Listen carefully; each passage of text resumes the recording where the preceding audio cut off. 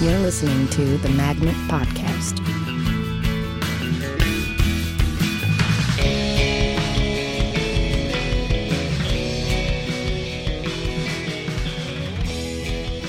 Hello, everybody, and welcome to the Magnet Theater Podcast. We have a very special 100th episode tonight. I am your guest host, Peter McNerney, and today we are talking to the great, nay, the greatest, Louis Kornfeld.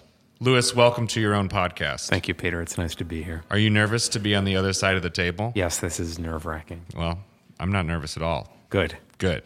So as you know, and listeners, you may know, our new podcast format is quite simple. We're going to get to know Louis. That's the body of this show. And then later, we're going to do a couple of segments, a little get-to-know-you hotspot, and, of course, a very serious scene opposite a jar of pickles. I can't wait. It's maybe my favorite new thing in the whole world. Is that true, really? Honestly, I listened to Carly and Chris's episode recently on the train on 2 different days, and both monologues, I did that, like, embarrassing laugh out loud thing on the train where you laugh and then you try to, like, pretend like you're not. It was very embarrassing. I don't ever want to be looked at in public. Yeah. How do you feel about being looked at in public? I am against it. I feel like this is where we connect the most. Yeah. I don't enjoy attention very much. It's like it obviously the irony of doing what we do as people who, like, I don't want attention unless I'm in control of it. Mm-hmm. I feel like my barrier for being okay with then people looking at me is a little thinner than yours, perhaps. Mm-hmm. But I'm curious. This is a total non sequitur. But 7-year-old Louis Kornfeld is on the playground. Yes. What is he doing? At 7, I was probably... First grade? 7 Ish? for me. I'm a December baby, so 7 probably would have been second grade for me. I was 4 in kindergarten, 4 to 5, then 5 to 6. So 7 would have been the second half of second grade for me. Yeah. I would have been hanging out with a couple of other boys behind a garbage dump, and that would have been our clubhouse. Not a garbage dump, a dumpster. Yeah. Behind a dumpster. What's the... I think I can relate. I'm just remembering now. We had it was a clubhouse. It was usually bushes. Yeah. And it's like, okay, here's the clubhouse. This is the club. Yeah. I don't remember what the next step was. I don't think you did anything. I think you just existed apart from other people in your special private club. Was it just about creating labels and rules and feeling like a part of something? I think so. I think part of it is like a kid's natural attraction to just like private spaces. You like having spaces that are kind of like outside the normal space. I think that feels really exciting. And I imagine like nothing's yours when you have your room, your room, but outside of that. So I'm curious, what was your first performance experience? Because you were a film guy, that was your thing. You went to school for that. Yes, but before that, what was the very first public performance? The very first public performance was probably first grade. We did a play called The Magical Pasta Pot, based on the Italian folk tale of Strega Nona, and I played Luigi. Yeah, which I remember being super excited about because that's my name. So I felt like, my mom calls me Luigi to this day. Really? Yeah, because my mom's Italian. Oh. Or Italian-American. Yeah. So my mom's name for me has always been Luigi. So when I got the role of Luigi, I felt like perfect. This is it. Yeah. This is the role I was born to play. Yeah, so I was like the second, it was the girl who played Strega Nona, and then I played Luigi. Mm-hmm. And once I got my hands on the magic pasta pot, I could not stop eating the magic pasta. And then the play ended with the big reveal that now I have a large tummy and I'm suffering from severe indigestion because of my greed for pasta. It's a tragic end. Hey, but he learned a lesson. We all learned something. Yeah. And honestly, after like 3 days, he'll be okay. Yeah. You're Italian. I don't know why that was shocking to me. Really? What are you? What are your parents? My mother is Italian. She is half mainland and half Sicilian. American. You know, she was born in America. And my father is an Eastern European / Russian mongrel of kind of wandering 19th century Jew. Yeah. So how long ago did both these families end up here? My dad, both of his parents were born in America, but they would have been first generation. Yeah. His parents' older siblings were both born in the old country, Yeah. which would be Hungary. Yeah. Hungary, Poland, somewhere in there. Yeah. And my mom's family goes back about 5 generations. So they're in it. They're in it. In it to win it. Yes. What did your parents do or do now? They're both retired now. They were both nurses for a long time. Both of them. Yeah, my mom was an intensive care nurse for a long time when I was a kid, and then she took over as head nurse in the emergency room at Bailey Seton Hospital on Staten Island. Yeah. And then she spent the last 10 or 15 years as a psychiatric nurse, and she just recently retired in the last couple of months. And then my dad, when I was growing up, he had a bunch of different jobs. He sold insurance for a hot minute, and he owned a Carvel franchise for a few years. And he was... How old were you when your dad owned an ice cream store? That seems... It's like a thing other kids get jealous about hearing. Yeah, I guess so. I'm jealous hearing that now. It gets, like, tired. Like, you get tired of ice cream pretty quickly. I don't even like Carvel ice cream that much. No, it's a little sweet. Yeah, It's a little sweet. I was probably 6 or so when he bought it. Well, how did you feel about it when you were 6? I was excited. I remember going to visit it for the first time. It had been like horribly flooded from the previous owner, so it was like a wreck. And I remember like walking through the wreckage of it and finding that really exciting. Oh, that's really funny. Yeah. Because there's something really sad about a broken down ice cream shop. But that was the part that you liked about it. Pure potential. Yeah. Let's see what we can do with this bad boy. If ever there was a Lewis Kornfeld philosophy, let's see what we can do with this bad boy. I guess so. Yeah. But then my dad was a terrible business person. Yeah. And he had very exacting standards for quality. So there were like customers at his Carvel were very loyal to him because he bought all like fresh ingredients for stuff to put on the ice cream. If you got cherries at his Carvel, you got like real cherries and stuff. And he kept his prices low, and he kind of drove himself out of business by caring and working too hard and having a bunch of teenagers steal from him and not really having the heart to like do much about it. But he's a tragic hero. He's just a terrible business person. Yeah. So then after that was done, he went back to school. He was a lab technician for a long time. That was his main job for years. Like before the Carvel. Before the Carvel, he was a blood technician. Oh. And then after the Carvel, he went back to school and he got a nursing degree, and then he was a nurse. He was an emergency room nurse for 20 years or something. My mother-in-law is an IV nurse. Yeah. And what is an IV nurse? She literally has a cart. She goes around the whole hospital, and they say, we need to put it in an IV. Yeah. There's so many people. We need whatever. They put in the IV. It's a skill. Use whenever. Yeah, you have to be good at it. She's been doing it for years and years, and she's a total pro. Yeah. But she just, every once in a while, it's a tough day, and then you actually hear the details, and you're like, oh, your job is far more stressful than my teaching improv job that I'm stressed about. I can never. It's hard for me to even imagine. Yeah.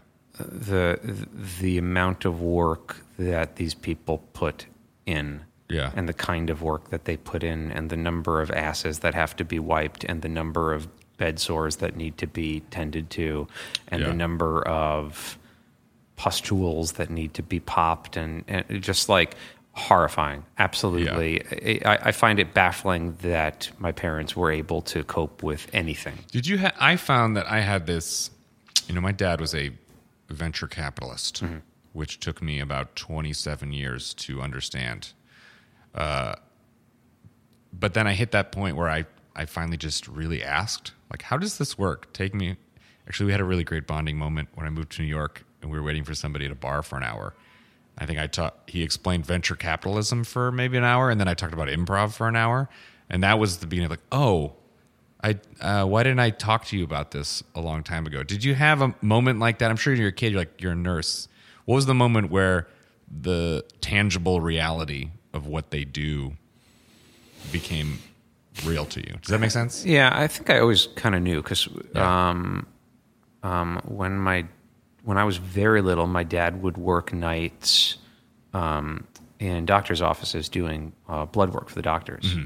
So when I was like 3, he would take me around and we'd like drive to Queens and I would like sit under the chairs in the waiting room while he was doing blood work in the lab. Yeah. And I had asthma when I was a kid, so I was in the hospital a few times for like really nasty asthma attacks. Yeah. And so like I would be in the emergency room and I would see all my mom's friends and coworkers and stuff. And so I kind of had like a sense of like what their grind was like. For me, it was more understanding my parents' like social network. Yeah. That to me was always so foreign. Like their job I kind of grasped because I could kind of see them in action. Yeah. But understanding that they had like friends and relationships outside of the home. Like seeing your teacher out of school. Yeah, it's a weird. I remember like I don't remember how old I was, but I remember having that thought of like, oh, right, they have a full, rich life of which I am only a part. How dare you? It wasn't even that. It was just like, oh, that's great. Oh, how exciting. There's so much more space out there than I imagine. A much more mature response. Yeah, I don't think I was ever like offended by that. I always kind of liked that idea of like, oh, there's so much more about you. Yeah. This is like a stupid way of. So here's my like Star Wars thing. So like I'm a big fan of The Godfather. Yeah. And I assume you've seen it. I have. Okay. So and then in Godfather Part 2, they see young Vito Corleone with some of his friends from Godfather 1 as young men. Yeah. Right. But then there's also these other characters who weren't part of Godfather 1 who you find out are like, oh, these were major players in his life. Yeah. And I loved that as a kid. That feeling of, oh, I feel like I know these characters, but then I'm learning that there's like major important parts of their story that I didn't have access to that are like there for me to find. I love that.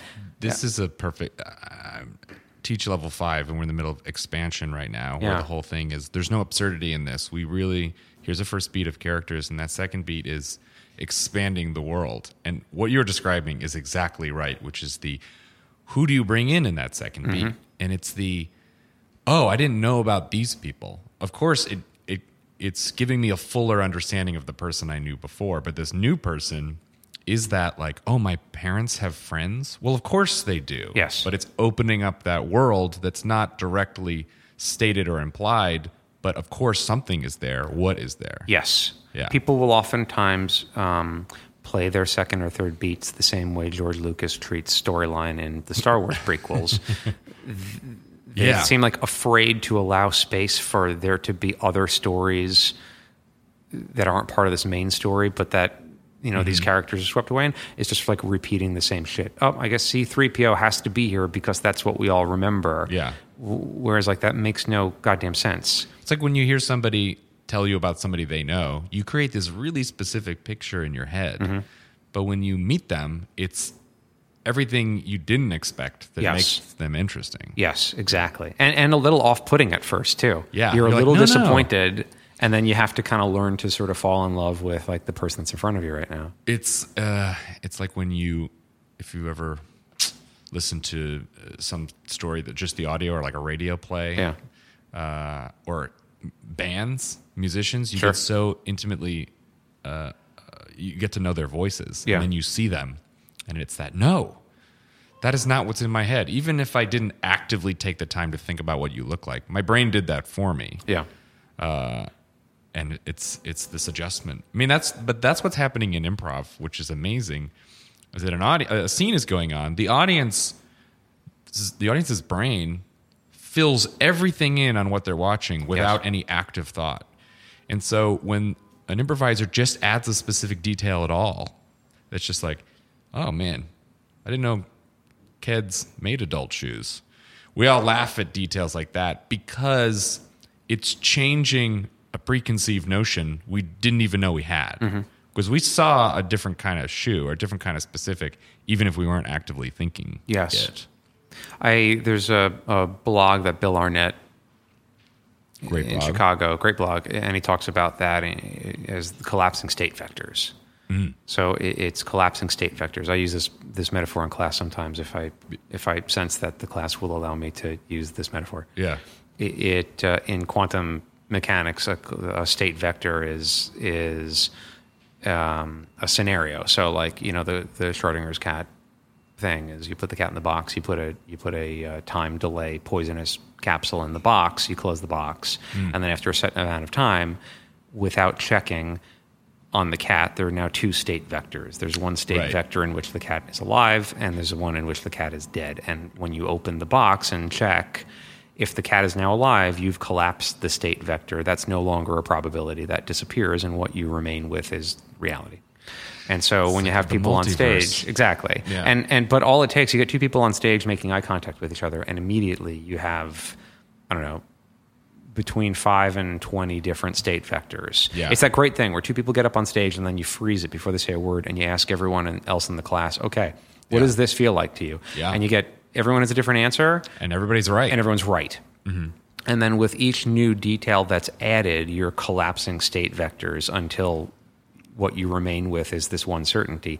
And every time a state vector collapses in the audience's brain, it's like watching like bubbles burst. Yeah. It might be this, but when that bubble bursts and then now the thing that remains is a little bit more vivid in your imagination, a little bit more technicolor. Yeah. There's a moment where the improvisers get it right. They name a detail that verifies this thing that you sensed in your imagination, and now you know we're in communion with each other. Yeah. And there's a moment where kind of collectively everybody in the room suddenly sees the same thing appear in their own imagination. Yeah. And that's the biggest laugh and weirdest laugh you're going to get in that show. It's a confident laugh. Yes. I know what this is. Yes. I love that idea that, when we start, this scene is everything. Mm-hmm. You take your first step on stage and, we've collapsed certain things that this physicality won't allow. Right. And then every detail you add, every choice you make, every reaction you have, so long as there's consistency to it, just simplifies, as opposed to there is nothing till you say the first thing, and now there is, hey, you want a basketball? Now there's a basketball and only a basketball. Yeah, is much more daunting than let's chisel it out of the stone as opposed to put it on the canvas. Yeah, I think of it as playing from a point of view of abundance versus scarcity. Yeah, you can look at an empty stage as being already teeming with possibilities, and you're kind of tuning into the wavelength that happens to be like actually there right now and letting that shape your imaginative feedback of it. Or you can look at it as an empty space that just needs to be filled with creative choices. They're both fine ways of looking at it. It's really up to you, but one of them to me feels relatively stress-free and one of them feels horribly, horribly stressful. Yeah, because being in an empty space makes you feel alone. Very much so. But if you're in a crowded space, then it's that, no one's looking at me because there's so much else going on. Well, how do you feel about this? Because I kind of feel like in my own best, when I'm feeling it, I feel like I have kind of lost myself a little bit on stage. There's that critical, self-conscious part. My best shows, I kind of feel like I'm aware of myself as a performer. I'm aware that I'm like trying to get a reaction from the audience, but that's a very dim awareness kind of on the periphery of my mind. The best shows, I kind of feel like you're in it. You're in it. I find that I am best when I'm constantly distracted. Mm-hmm. And what I mean by that is my attention is here. Over here is my attention, which is what I, the improviser, am actively considering, thinking about. Mm-hmm. And over here is the character's attention, what they are looking at, what they are actively considering. Mm-hmm. And my number one goal is just to line those two things up. So the thing I am actively focused on and thinking about is the exact same thing that the character is looking at or thinking about. Mm-hmm. So I have found a successful way into that by just getting ahead of my own brain because I try to be too clever. And so I go in and it's just, what is this first thing I see? And I say it, and then I allow that to help me see the next thing and the next thing. And then that's why I think I very quickly go like, oh gosh, you know what? Oh, we're two dads and we're outside. That's the slip and slide. We must be neighbors, but friends. Our kids are on there. I got a cooler full of beer, and I've been unemployed for a few weeks. Like, each thing leads to the next thing, and I tend to do scenes that have a lot of info really quick, so that I'm completely lost and distracted by all of it, so I don't think about the improv. Very smart. So I think you're trying to quickly close the gap between Peter brain and character brain. Yeah. And you're like pulling those things together so that the moment that they overlap, now you're free to just be in the scene. Yeah, and that's I think why I'm most successful with Nick, who I know just wants to be told what he is. Yeah. And so I completely let myself be selfish and like, oh, you look like this, I look like this. So well, that means that we're this, that means that we're here. And I don't necessarily say all of that like that. I have gotten over time graceful at just giving you just enough to communicate the most, so that I continue to feel and sound like a person. And it seems to me you are doing the same thing in that you completely trust what this feels like, what this looks like, but you enjoy the not knowing specifically yet. Yes and no. I took 2 notes to heart from Dave Pasquesi years ago that really kind of like sunk in there. Yeah. One of them was if you really know what you don't need to put it into words because it's going to come out in your behavior. Yeah. And the other one was be ambiguous if you can afford to be. Now, everybody disagrees with that. I struggle with that because I get it, and then I'm also don't teach that. Yeah, and I have mixed feelings about that too because I agree. If I'm doing like a level 2 or level 3 class, I'm really not going to teach that because you want people to be. There's a certain amount of like obviousness and directness to how you're communicating with each other in a Harold, and you definitely do have to do the work at the beginning to lay down your scenic elements and make sure that we're in agreement about what those things are. And then you move on to like the next phase of the scene, which is now that work has been done, finding how we are actually, what the cause and effect is in our relationship. And then once we spot that, finding ways to feed it and heighten it and bring out more of that. So when you get to second and third beats, you know instantly what to go to and you're kind of automatically heightening. Yeah. So you can't really afford to be ambiguous. But I will bring that out if for the right class or the right person, I will happily give that note because I think it's a great note. You know what? I think maybe this is splitting hairs, but the thing that is important is if you can be ambiguous, as in you don't have to tell us all these things. But all I look for as a teacher these days is I look at your face and I can tell what you're thinking about. And if it's not what the character should be thinking about, then it's bullshit.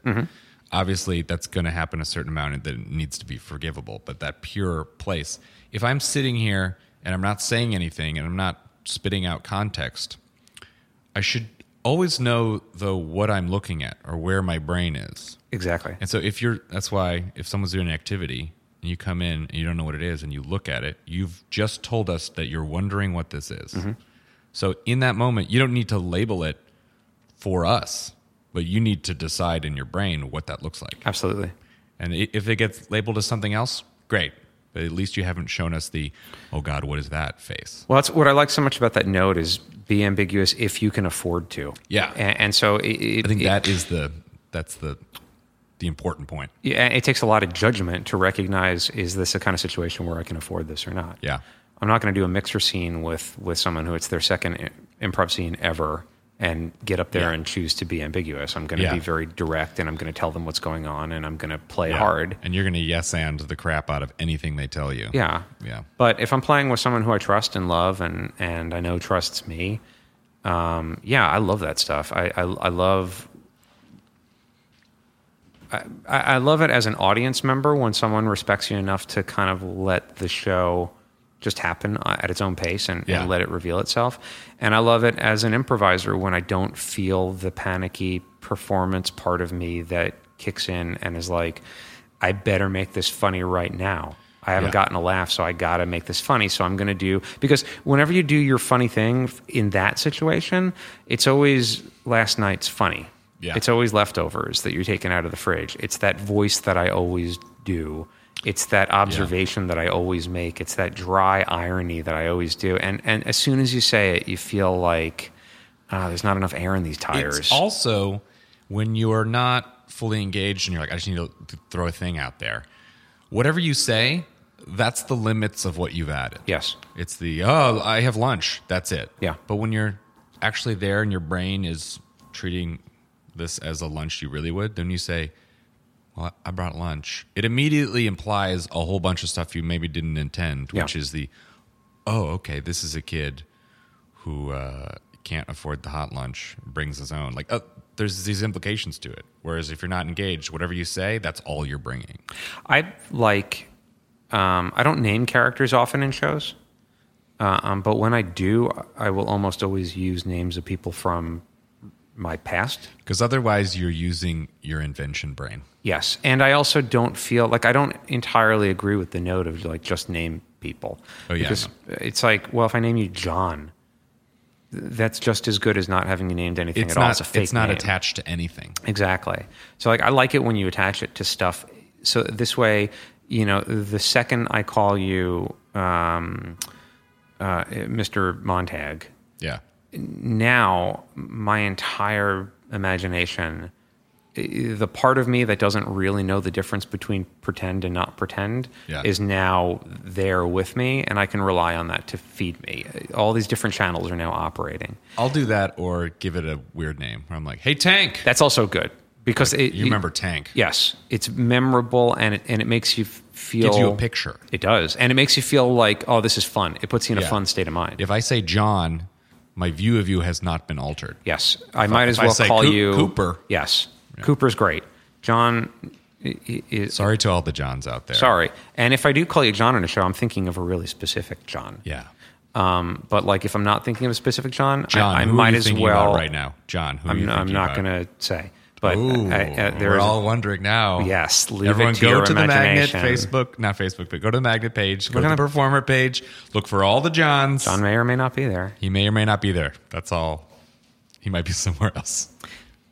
But that's like really useful. Knowing being able to relate the other person's character to someone who I knew in real life. Yeah. Is also, I mean, and I guess that's just like... Because it makes you feel something. It makes you feel something. And it makes the quality of your voice... I can hear when my voice is a performance voice. Yeah. And I can hear when my voice is I'm talking to this character who's a surrogate of someone who I've experienced in real life. Yeah. And to me, that makes all the difference in the world. Yeah. My behavior follows accordingly if I believe the sound of my own voice. And then I don't have to think about my behavior. Yeah. It just kind of... Because you're not thinking about your behavior. That's Exactly. the other thing. I see a lot of people walk on stage. I've been saying this a lot for the past week, but where is your attention? When you step on stage, are you giving your attention to your scene partner, which they might not be asking for? Or is your attention available? Yeah. And likewise, on the other end, are you paying attention to yourself and your body? In which case, why? People don't do that. Yes. So it's that in between. I'm going to join your scene, and my attention is available. I see you, but I'm not going to stare at you. I'm going to look at my hands until you. And then if you go, it's cold. That's not demanding my attention. Mm-hmm. I'll respond to you. But if you go, where the hell were you? That's asking for my attention. Mm-hmm. But if I'm giving you my attention, now you have to explain why. And that might be hard. It's a hard thing to communicate because you got to have that balance of like holding on firmly and also very lightly. Yeah. And that's how you're playing with character choices, but it's also how you're playing when you're just giving your attention. You want your attention to be available and ready and able to flow where the scene needs it to flow. So you got to be concentrated. Yeah. But you also have to be light and open with it too. Very much so. Yeah. So like sometimes I'll think of it as like, it's like, you and your partner are like playing the Ouija board together. Mm-hmm. It's like both of your hands have to be on this thing. Yeah. But neither of you can be pressing it down, but also neither of you can be cowards and barely touching it. It's got to be firm enough that contact is there, but light enough that movement's possible. You're not pulling. Exactly. And even when you're quiet on stage, that kind of has to be where you're at. You have to be prepared to let the flow of the scene kind of move you forward. Cool. I want to jump back into the timeline, Louis. Yeah. I met you very early in Magnet history. Yeah. I think I moved here a few weeks after it opened. Didn't know about it. Mm-hmm.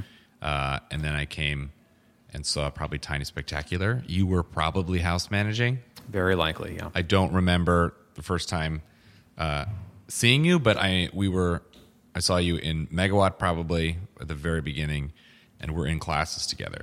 So I've known you for a very long time. Yeah. But I'm always curious to hear about that just before that time. Mm-hmm. So let's go to UCB was the first like long form that you saw? Yes. Take me to that show. What is that show? Why are you there? What happened to you during it? It was a Naked Babies show at the old UCB Theater, and it was just three of them. It was Rob Corddry and Brian Husky and Seth Morris, and they did a Harold. Yeah. And I didn't know what a Harold was, and I remember Was it explained in the show at all, No. or was it like an improv show? It was an improv show. We're doing a Harold. Can we get a suggestion? Yeah. So I couldn't follow it for a while. Are you busy looking for the suggestion? No. Now or then, you mean? Then. No. Yeah. No, I was quiet and didn't volunteer. I don't. No. I mean, I find a lot of people when they watch. Oh, improv you the mean first time, seeking the suggestion in as the an show? audience, you're like, how are they? What's going on? Probably I was. I don't really remember, but I do remember like a moment where the show came together and I got what they were doing, and I was like, oh. And for me, it wasn't. It was this thing of. I remember the night before I'd gone to see a play with Megan. Yeah. This awful, terrible play about 9/11. Was John in it? John may have been in it. Oh wow, that's hints, people. It's a hint. No, it was this horrible thing where this part was actually really funny. It opens with this guy who's playing the role of an artist, Yeah. who's like struggling, and like the whole beginning of the play is like Picasso had his Guernica. How do I come to terms with the events of 9/11? And this is like 2003, so it's very fresh in people's mind. And It's we're about downtown. me. So then, like, the artist has this epiphany of how, like, you can't just summarize 9/11 in one thing, but it's got to be a mosaic of the voices of all the different people who were affected. So then the play that follows becomes this artist's Guernica, you know what I mean? Yeah. And then it's just like a series of people's monologues as to, like, what happened to them. It was horrible, really horrible. It's one of those things that's trying to prove to you how important it is. It was so important and so healing and so absolutely not that thing at all. And like borderline offensive in how like head up its own ass it was. I appreciate the effort, but it reminded me a lot of like David Cross's joke about like days after 9/11 where like everyone had to get their shitty improv troupe together or else the terrorist would win. You know what I mean? Like if Damien wants to rollerblade, then Damien's going to rollerblade. Amazing. So I remember I saw that shitty play. So and that then, was the setup to improv. That was a setup. And then I saw my first improv show the night after. And I remember feeling like, oh, even though that play sucked, I went into it confident that there was a point to it. Yeah. That like thought went into it and there's a reason for what I'm about to see. And it just was a failure. Yeah. And I remember feeling really nervous right before the improv show of like, oh, I hope I'm not going to be horribly bored. I hope I'm not going to be horribly worried because they don't know what they're they don't know doing. what the point is. Yeah, so I went into it with kind of a sense of like distrust that this was going to be anything, and then they like pulled their Harold together, and it was really idiotic and really funny, and I was like, oh, great, it was awesome. So I find that really great art, when people say it moved me. Yeah. My interpretation of that is this feeling of I need to do something. I saw that and I need to, I don't know. I see a really great play and I go home and like draw. Yeah, absolutely. Yeah. Absolutely. How did that move you? The UCB show? Mm-hmm. It didn't really. It just made me feel like, oh, that was really funny. Interesting. But I'd already signed up for a So it wasn't class. a life epiphany. It Not was, that show. I am curious. Yes, it was. Oh, that was really great. Yeah. And I still then went to my first class and didn't really connect that what we were going to do in class was related at all to what the Naked Babies had done. Yeah. In my mind, I don't know what I expected. I thought we were going to do object work for 8 weeks. I really did. I thought it was like acting exercises and object work. I'd read Spolin's book like 3 or 4 times. Oh, interesting. And so I thought that's what it was going to be. Yeah. So then probably the first show I saw was probably Harold Night. Mm-hmm. I saw a couple of ascots that were really funny, but at Harold Night, I saw Optimist International and I saw Monkey Dick, and those were the two that I think that was the first time that I was like, "Holy shit, this is amazing." And then I did the same thing that every improviser does. I spent 9 months at UCB every single night. Yeah, saw everything. yeah. And then my first Del Close marathon, I had kind of reached a point where I was like feeling like I don't know if this is really for me. Yeah. What is this, like 03, 04? This would be 03. Yeah, this would be, so I started in 03. Yeah. My first Del Close marathon would have been that summer, so the summer of 04. I started like fall of 03. Mm-hmm. And then at that marathon, I saw Deseriski, which is Craig Kukowski, Bob Dassie, Rich Tellerico, and they did an hour-long monoscene, first monoscene I ever saw. I was at that Del Close marathon. Did you see that show? No, but I was still in school. Yeah. But for some reason, it's not weird, but knowing that we were both there, Louis. Yeah, it is. I mean, it's not weird, but there's a little bit of like, if you look at like a snapshot from back then, it's probably pretty wonderful to see like all of the different cross currents of people in that same room at that same time. Yeah. That was probably the first show that made me feel like, oh, improv is like art. Yeah. I had a very unique experience, which was I got cast in a group in college. It was long form, but I had not seen it. Yeah. And I rehearsed for several months before I saw improv. And the first thing I saw was an I.O. Harold Night, followed by one of the very first TJ and Dave shows they ever did. And that was what? Like, this is what we're doing? How do they compare in their early shows? How does that compare to what they do now? It's hard to say because it was everything. Right. It was the most amazing thing in the world. In my mind, they did more, to oversimplify. In one of the first shows I saw, they were, I don't know if it was the first or second, but early, they were in a casino and they were starting the room like, Vegas, baby, yeah. And then it is them going out down the hall, down the elevator, through the gambling floor to a blackjack table, 8 people at the table, dealer, cigarette girl, pit boss, guy gets drunk, go to the bathroom, they beat the shit out of this guy, go back in, pick up a prostitute, long 5-minute silent scene of TJ following Dave as a prostitute up to the room, into the hotel room, realizing he's forgotten his wallet, and she slowly says goodbye, and he's like, no, all with no words. And I was like, this show is everything. And I think I've been trying to emulate that show ever since. That's so funny because my first TJ and Dave show was probably about a year after that. Yeah. And my first experience of them, they sat on a park bench for an hour. Yeah. They played 2 characters. Maybe a third character showed up at one point, but they didn't get off that park bench. And I think I've been trying to live out that show ever since. If you want to see those shows, Trike is Saturdays at 9, Cornfield Andrews, some Sunday nights. Yeah, absolutely. So how did you find Armando? What was that transition like? I keep hearing about it, but I still feel like there's gaps in this. Finding Armando, that time when he didn't, between Pitt and Magnet and the opening of the theater. I was in like level 2 or level 3 at UCB, and I read, I fell in love with improv immediately. I became like a devotee of improv within half an hour of class. Yeah. And the first thing I did was run out to the bookstore and buy everything I could possibly buy. So I had this like flurry of like reading every single thing on the market about improv. I have been to your room on where you grew up in Staten Island, and there are a lot of books. A lot. And that's ballooned since you visited that place. Yeah, I bet.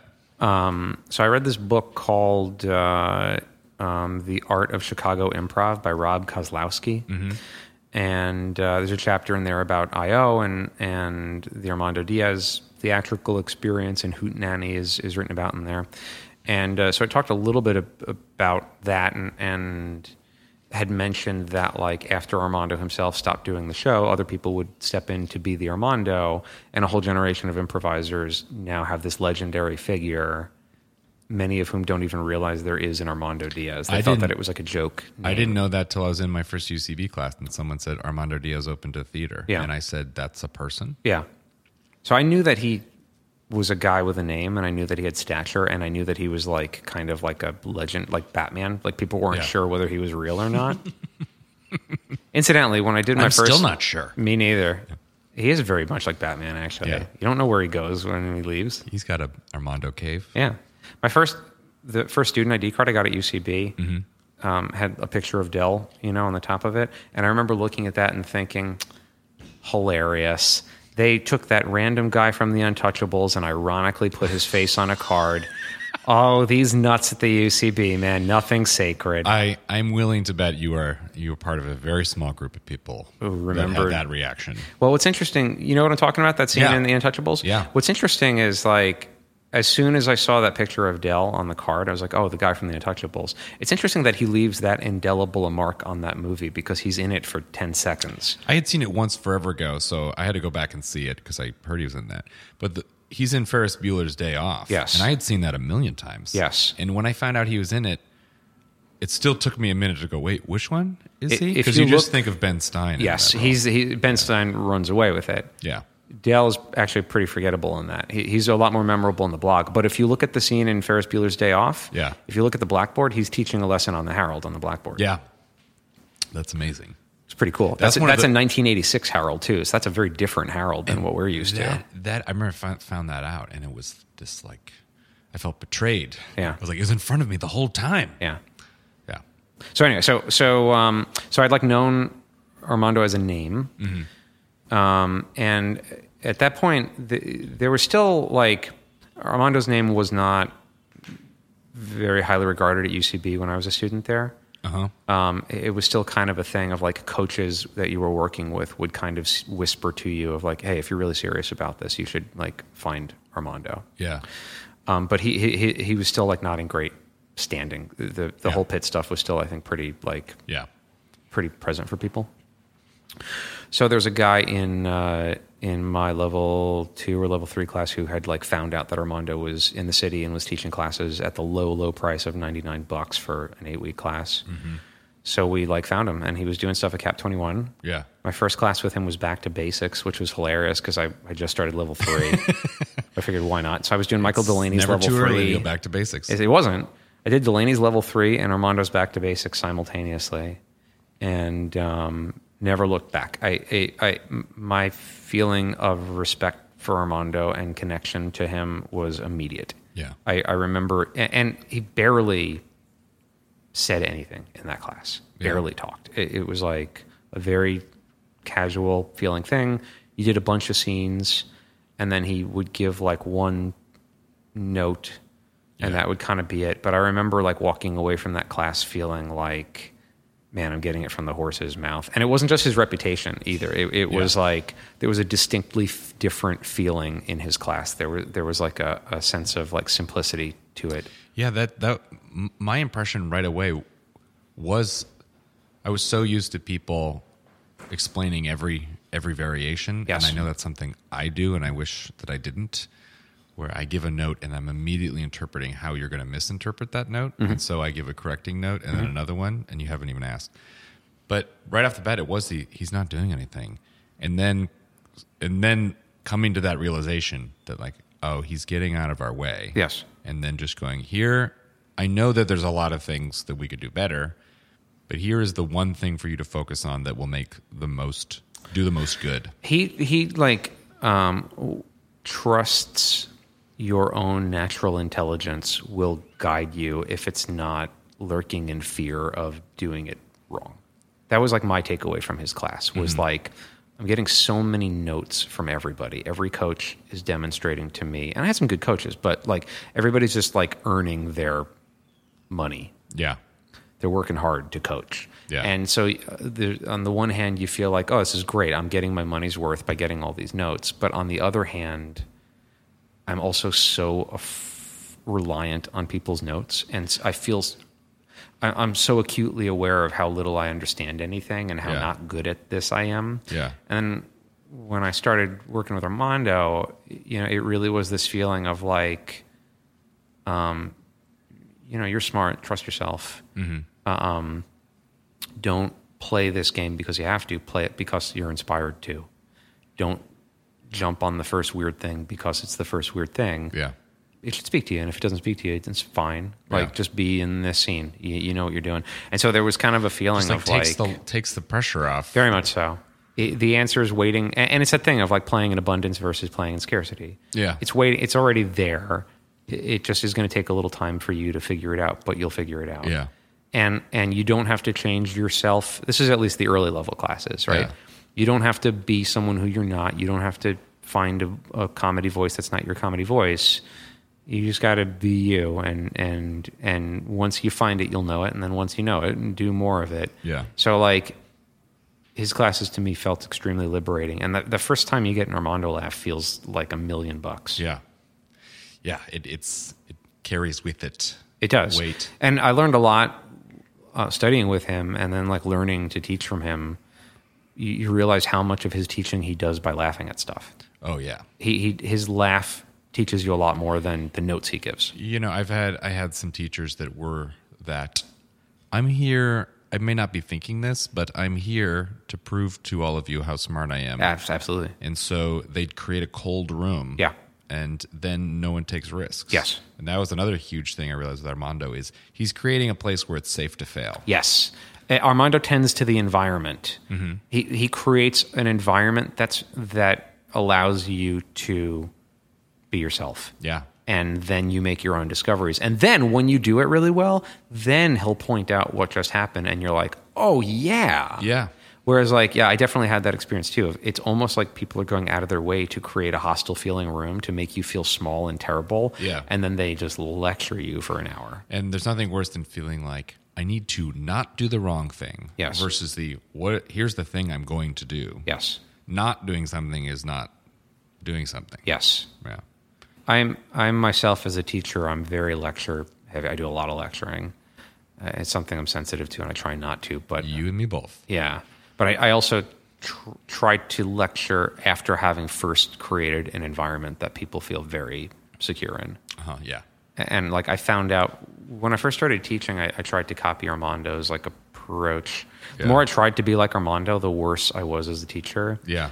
Once I just kind of let myself be talkative and give lectures and shit, and it's like, it's just how I'm going to do it. You figure it out. And I think this continues to be, I think, to the great credit of the Magnet, at least for us. It was here's what you need to teach. And you do it the way that works for you. Yes. And like our level 3s, I've talked about a lot. Yes. Where I encourage people, like, take both those level 3s because they're going to get you to the same place in dramatically different ways. Yes, I agree with that. Yeah. So tell me about in that time. So you're taking these classes with Armando. People have this sense of excitement, like this is new. This feels like an underground secret thing that people are whispering about. To that next point, which is did you hear like they got a space? They're opening a theater. What was that like, and how was that revealed to the? I don't remember. What was the community like? Because there's not a place for people to be necessarily. No. How aware were you of other people in this system? Relatively aware, because once I found Armando, I just started doing every class with him I could. And so for me, the turning point was slow comedy. He did a 4-week slow comedy class that had 4 weeks of shows at the end of it. Yeah. And I just did that class 4 times in a row. So I did 16 weeks of shows. Yeah. And he was renting out Juvie Hall. I don't know if you remember that place. I've never been there, but you heard about it. Basement of the Jane Frankel Theater on Bond Street. What? I did a Fringe Festival Saxon Dixon show at the Gene Frankel Theater. There you go. Were you upstairs or downstairs? I was upstairs. Okay. So I've been above Juvie Hall. It's not a bad space. Wow, I just connected 2 very unexpected dots. Isn't that nice? Yeah. It's another one of those snapshot moments of like, oh yeah, my life has flowed there. This is why I'm asking these questions. This is totally off topic, but every now and again, this is like very give yourself a hug kind of thing. But every now and again, the thought will occur to me. I'll be like walking down the street, and the thought will occur to me of like, oh my God, we're all here right now together. You know what I mean? Like, the whole force of history has conspired that we are both sharing the same moment together. And then I'll move past it. But it's like, oh, it's kind of an exciting thing. We belong to the same wave of history. Yeah. Anyway. Yeah. So there was, so we were doing shows Thursday nights. Our shows were like 11:30 on Thursday nights or something down in the Village. And before our show would be Jenny, which was an event day show that Armando had put together. And Alex Marino was on that. Yeah. Justin Aiken, I want to say, was on that. Sarah Schaefer was on that. A whole bunch of people. And that was kind of like Armando's indie team. That was those were people who came through his event day class, but then he like put his chips on them to play. Yeah. So like we were aware of them, they were aware of us, and then Slancha was the bar down on the Bowery that you would go to after shows. Yeah. So there was like a sense of like Armando's people. Yeah. It was whoever was hanging around at Slancha. Yeah. And I remember there was like somebody threw like an event at a bar that was about like raising money for Armando to like open a space. This was like a long time ago. And I seem to remember Aziz Ansari did stand up as like part of that. Yeah. And I went, and Megan and Charlie and Corey Grimes, we all went. And it was a really small thing. I think they raised enough money for Armando to like buy beer for everybody or something. And so like it turned out to be nothing. But then like totally unrelated, shortly after that, we found out from someone, I probably found out from like Alex or Louis Perlman or something, that Armando had found a place. Yeah. And I was incredible. I remember being outside 7-Eleven on Staten Island with Charlie Whitcroft and Corey Grimes, and us being super jazzed about it and just talking about how like that's what we'll be from now on. That's and that has and been it true turned out to be true for 10, 11 years. Yeah. And I showed up. It was still a Tie Factory when I showed up. I showed up and met Alex Marino and Louis Perlman, and then we started like painting and tearing shit out of it. Do you remember the first thing you ever performed in that space? No. I'm trying to think if I could answer that question for myself. No. It must have been a Clash show for me. Yeah, had to be. Yeah. I don't remember. Well, that seems like a perfect place to move into our second segment of the section. Oh, boy. Okay, are you ready for this? Yes. This is something that's brand new. Oh, how many? You've done this for like 4 podcasts? I've done it like 4 or 5 times now. All right, well, this is 5 or 6. Great. Get to know you hotspot. So how this works, let me explain this to you, Lewis. Great. How this works is I'm going to give you a suggestion, and you're going to let it inspire you to start talking through a personal monologue from your real life. And at any point during that monologue, I can and will interrupt to relate it to my personal experience through my personal monologue. And you can take it back at any time. And we're going to do this for, is it 2 or 5 minutes? I don't know. As long as it feels a certain amount of time. fabulous. All right. Lewis, your suggestion is... Oh, boy. Are you ready for this? Yeah. VHS. Oh, VHS.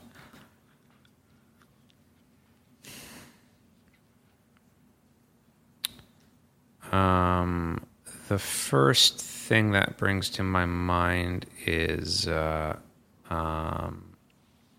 guess, my dad taping old movies off of PBS late at night. So I remember I used to have a pretty strong movie collection because my dad was like an old film buff, and so like I kind of grew up with that. And we had like a whole bunch of tapes early on that were like taped off TV, and like the recording like wasn't exactly like, it would cut out at weird times, or like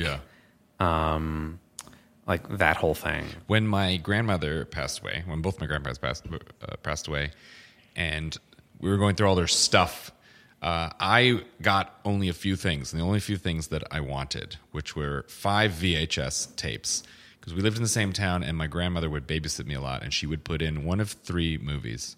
Dumbo, The Ewok Adventure, and Wizard of Oz. And so I took those tapes that were all recorded off of TV, and I just recently digitized them because all the commercials and also the soap opera that starts up after the recording ends is so burned into my brain. I watched it, and it was an incredibly emotional experience. Yeah, I don't remember song lyrics at all. I don't like none of that stuff stays with me. But I remember the theme song to every TV show I grew up with. It's alarming how much my brain organized itself around that stuff. I recently had a Nickelodeon commercial pop up into my head. That's the like psycho, or when your mind goes, or when you've had enough of doing grown up stuff. But something Looney Tunes today, Looney Toony. And I don't know where that came from, but it brought me great joy. I was a TV junkie for years and years and years. I remember like really distinctly to this actually plays a lot into like my kind of current philosophy on life in general, but like there were shows that I hated or found really discomforting. Like I remember like Different Strokes would bother me all the time because every other episode was a very special episode and something horrifying happened. But like I would just watch it anyway because watching something that was like really horrible to watch was way better than the alternative of not watching television. I get very uncomfortable very easily, and that's why I can't watch a lot of reality television or Sacha Baron Cohen movies, even if I think it's great. It's so cringeworthy, and even just awkward like Daily Show interviews, I have to leave the room. I don't enjoy people fucking with each other. It's never been something that spoke to me. It's always just made me feel like, why are you being so mean to this person? This is the reason why I don't want anyone to look at me on the street. But if you've come to a theater and we all agree that we're going to pay attention to me, I couldn't be happier. I agree. I also think so one of the in real life there's a part of our brain that is constantly searching for the rules of the context of this situation and what are the rules of behavior? How do I behave appropriately in this situation? Yep. And that context is constantly shifting and mutating. And I think so much of like my own source of discomfort or anxiety or not liking attention is being very, very aware that I'm not exactly sure I'm following the same rules that everybody else is. So I'd rather blend in. This is what makes you a good improviser, is that you are sensitive to the social dynamic of things and you recognize behavior and can get a quick read on what it means and what it might look like. I think that's true. And I think part of what's fun about improvising is that uncertainty is cut out because you define it quickly and you fuck around from within that context. So whereas in real life, I'm constantly afraid that I'm doing wrong, in improv, I'm constantly proud that I'm doing wrong. And with that, we end Personal Monologue Hotspot. That was lovely. On an off-topic thing, so if you've ever done my class, Monologue Hotspot is like a pretty big feature of my class. I do it all the time. I love it. I set it up as my favorite game in improv, and I mean it. Yeah. I taught a class one time. I don't remember the class, but I remember Chris Duane was in it. It's already great. It's already great. We were off for a week for like a holiday or something, and I found out afterwards that the entire class got together anyway, went to Central Park, and played Monologue Hotspot together for 2 hours. Is that great? It's what's so wonderful about improv. And why people connect so quickly. We're all afraid, and the first thing we're going to do is be vulnerable in front of each other. Yeah. And then you're taken care of, and that creates intimacy. Yes, and trust. You practice intimacy in improv. Yeah. You can be a jerk in improv, and you can be angry and negative in ways that you can't comfortably exercise in real life. But the other side of that is you can be intimate with people in a way that you don't comfortably exercise in real life too. Yeah. And there's something really great about you're practicing intimacy, but this is why I love Monologue Hotspot so much. You start to feel the value of your own thoughts, opinions, and life experiences. Yeah. Other people's attention and interest in following along lends value to your own experience, and you feel more certain about who you are. Yeah. This is, more and more, the more I teach, the longer I teach, I realize that all I really want is for you to say something simple that you seem to believe and tell us what you see that we don't see. Agreed. I don't need you to be clever, but if I just need it to seem, what's the most reasonable explanation? Agreed. And then anything is fascinating. Agreed. I find myself constantly thinking, just be obvious. Yeah. Don't stop. That moment where like a scene is going really well and then someone is like, Here's the twist. oh God. And you see it right in their eyes. You see the moment where they go up and think and then come up with like recently comical numbers in scenes have been a real thorn in my side. Explain. I'm trying to give an example that would make sense. But when someone is like, you've been doing this for the last 5 years, when it's like, no, you did it 3 times. Just say 3 times. Don't say 5 years. Don't give me an exaggerated comical number. Give me the obvious number. She called me 473,000 times. No, she didn't. She called me 3 times this morning. Well, it's like, that can be true, but now that's the game of the scene. That's absurd. That's a big thing I would find is people don't recognize that it doesn't take much to be absurd. Yeah. And as soon as you are absurd, that is the point of interest for the audience. Yes. You can't add more random weird things. And I will every now and again, I find it funny. Like if you were to say she called me 437,000 times, I would actually find that acceptable because it's so specifically absurd that I'd be fine with it. Yeah. Well, it also depends where in this scene you throw that. Yes. Because if we're already dealing with the thing, then that's like weighty and has consequence, and then you throw this in not attached to that, then it's a distraction. Every now and again I'll be in a show. This happens with like Rick sometimes when we're playing together where like for whatever reason it'll be like a transaction scene. You know, like he'll buy like a cup of coffee and a sandwich, and then as the cashier I'll be like, okay, that'll be $14,000. And it's only funny if the response is, okay, here you go. And then like you move on from it. But like you got to be like really careful with that because then if the other person makes a big deal of it, then it's like, oh, I didn't mean that to be. It's kind of a shitty improv thing, but I do it every now and again to make myself laugh because I find it funny when things are $14,000. Yeah, it's when people respond to things as if it's absurd, but with not enough weight. Yeah. Where then it's like, wait, I don't get what's normal now. It's like, maybe $43,000. Oh, come on. Like that's too much. Right. You know, which if you're going to have an honest reaction, it's haha, very funny. Yes. How much is it actually? Yeah. I think my response to that, if I buy a cup of coffee and a sandwich and the other person is like, that'll be $14,000, I think my response would be I would wait for like 2 seconds and then I'd be like, all right, just the coffee, please. Just a few quick calculations. Let me think about this for a second. And then his response is then, okay, well then it's $1. Sandwich is $13,999. That's what there's always more to know. All right, great. Oh boy. Speaking of, I lost it. All right. Did you do? Speaking of food. Yeah. Oh, here we go. We're going to move on to our final segment of the show, which is called A Very Serious Scene Opposite a Jar of Pickles. And as you know, the way this works is I am going to give you a scenario via suggestion from the internet. Ooh. Yeah. As to a context for this scene. And you are going to then have to play this scene to this jar of pickles. Okay. This jar of pickles is a character. I will give you the context in a minute. But you must refer to the jar of pickles as Jar of Pickles. Okay. All right. So our suggestion comes to us from the Magnet Theater's very own Abby Russell. Her handle, Hello Abby, a.k.a. Dingleberry Finn. I was told I was required to mention that. Great. So because Twitter has a character limit, I'm going to expand upon her core idea. Okay. Because I like how detailed yours are. This jar of pickles is your 6-year-old son. You have had, for his entire life, he has known your family dog, Russell's. That's the name of the dog. And Russell's is very old and has been getting sick. And your son has noticed the behavior of the dog has changed recently.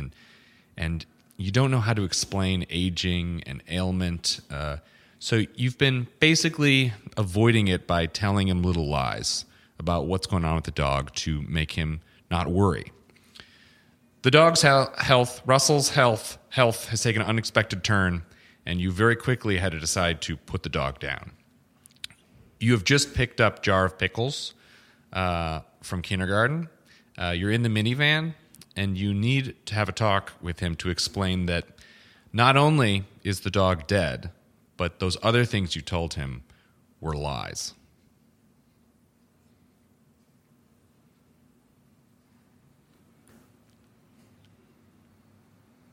Hal, turn the radio down for. I want to talk to you. It's about. It's about Russell. So, Russell passed away. Do you know what that means, Jar of Pickles? It means that Russell isn't with us anymore. All right. Do you remember last year, Jar of Pickles, you asked me that question, where you were before you were born? And you remember I told you, I don't know. And I asked you, like, to try to remember what it was like before you were born. And you said, I can't remember. Yeah. That's where Russell is now. Russell's in the can't remember place. None of us know where we were before we were born. And you know how Mr. Vinaccia next door got really, really sick? Remember how his knees started hurting him and then like he got smaller? That happens to everybody. And then after that happens, you pass away, you die. And then we go to we don't know where, which I think is probably the same as we don't know where we were before we were here. So that's where Russell is now, Jar of Pickles. Also, when I told you that Russell was tired or that Russell was just played out from seeing his new friend at the dog park, that was your old man telling a fib. I lied to you. I told you something that wasn't true. And I want you to know that now because a lot of people are going to lie to you throughout your life. You're going to lie to a lot of people too. People don't always tell the truth. You don't know who to trust, which is why you always have to trust yourself more than anybody else, Jar of Pickles. I mean, trust me, please. I know I lied to you, but I also just came clean and told you that I lied to you. A lot of other people aren't going to do that. They're going to lie and then they're not going to tell you. You're going to have to decipher that for yourself. It isn't always easy because people, lie to get themselves out of trouble. But I'm not doing that with you, Jar of Pickles. I'm coming clean. I'm telling you like it is because that's the kind of person I want you to be like. Do you have any questions for me? I don't think he suffered. They stopped his heart before. They put him to sleep, and then they stopped his heart, so he probably didn't feel much of anything. He probably went to sleep. Yeah, that could happen to any of us. We could just go in our sleep and disappear to the place that we were at before we were born. Nobody knows. Nothing's guaranteed. Boy, oh boy. Why don't you turn the radio back on, Jar Pickles? This is and scene. That is a very serious scene. Oh, God. With a Jar of Pickles. Take it all out of me. Wow. We really got into it. Yeah. The place before we were born. Yeah. I was laughing during that. In between my laughs, I was realizing I'm going to have this conversation with my son. Are you prepared for that? Nope. Yeah. I just listened to that, and it didn't make me more prepared. Let me ask you a question before we go. What's your? Because I've always had it in my mind that like when I have kids, I am going to try to be as honest with them as possible about everything. I feel that my role as a parent would be to simply provide you with information and keep you from harm and not try to fill you up with too much shit that's going to fuck with you. But realistically, in a practical situation, now that you have two kids, what is your approach? How do you relate to them? Too hard to say yet on that department. I think that is the goal, that like, here's the info. That was very much how I remember my mom telling me about sex, which is, here's some facts. Yeah. I was like, I'm uncomfortable, but I appreciate the facts. As it is now, it's just all about distracting them at the right times for the right reasons. I definitely lie to my son just so he doesn't know that TV is an option or whatever. But I don't really know yet. Time will see. We'll tell. There are certain lies. I'm talking out of my butt here because I don't have kids, but there are certain lies where like a child does not yet have the ability to, impulse control is not there. Yeah. And so once they discover a source of sugar, they'll just gorge themselves to death on a source of sugar. Oh, yeah. So you have to kind of play the role of like the brain that they don't have yet. Oh, yeah. So, There's a lot of, they're gone. The cookies are gone. yes. Oh, there's plenty of that lying. So like that's a very important, useful thing. Yeah. But then there's the lying that's just like adults cutting corners and not Yeah. really wanting to be bothered with having to fess up to their own ignorance about something. And those are the ones that are real dangerous. My dad got away with that by always saying, well, it seems to me. Yeah. And then would have a very logical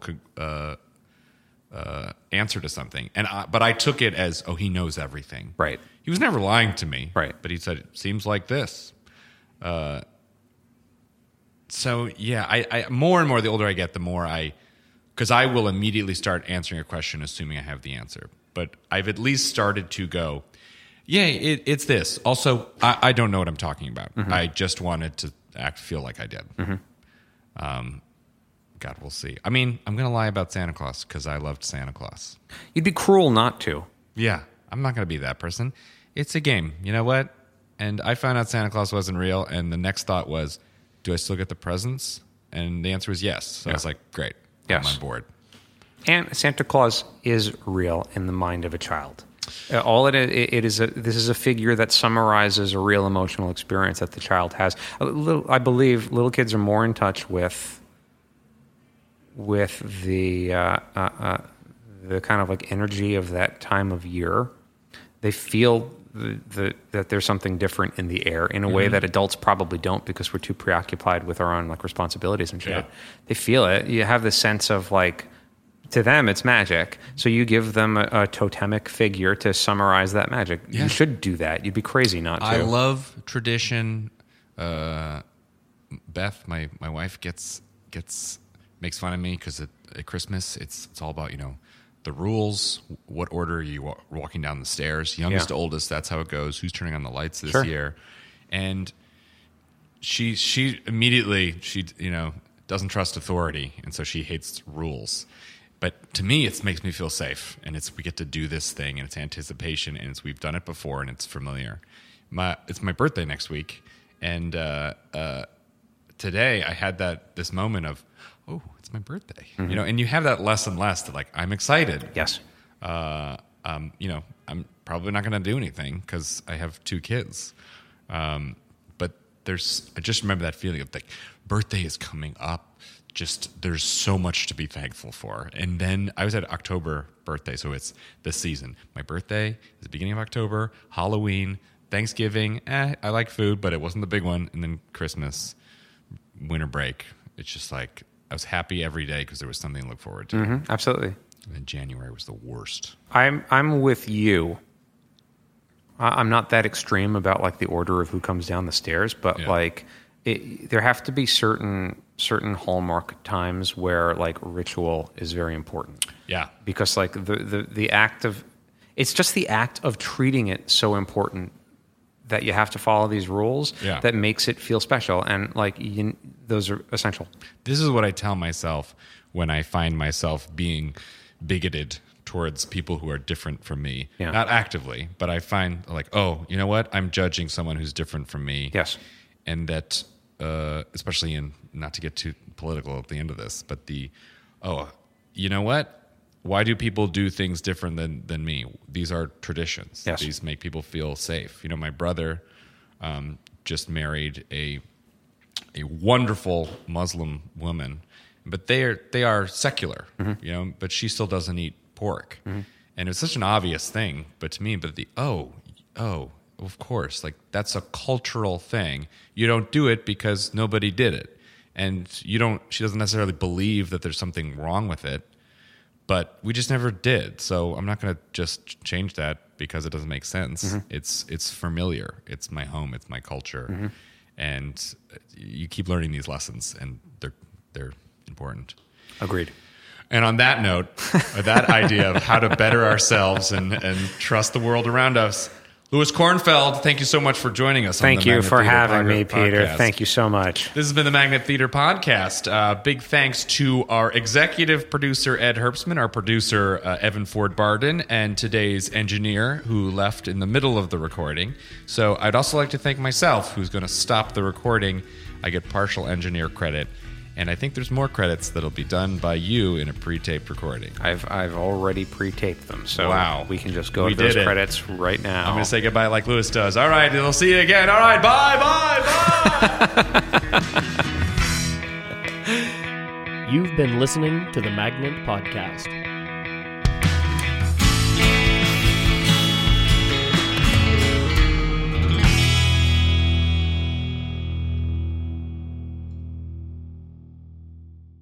This podcast has been brought to you by the Magnet Training Center, where we teach classes in improvisation, sketch writing, musical improv, storytelling, and more. If you're interested in checking us out, we offer free weekly intro to improv classes. You can find out more about those free intro classes and all other classes we offer at magnettheater.com. Our podcast is available on SoundCloud, Stitcher, and iTunes. And if you've enjoyed this episode, please head over to iTunes and give us a positive rating. We appreciate the support. Also, be sure to check out the Magnet Theater for top-notch comedy shows 7 nights a week. All information regarding classes and shows can be found at magnettheater.com.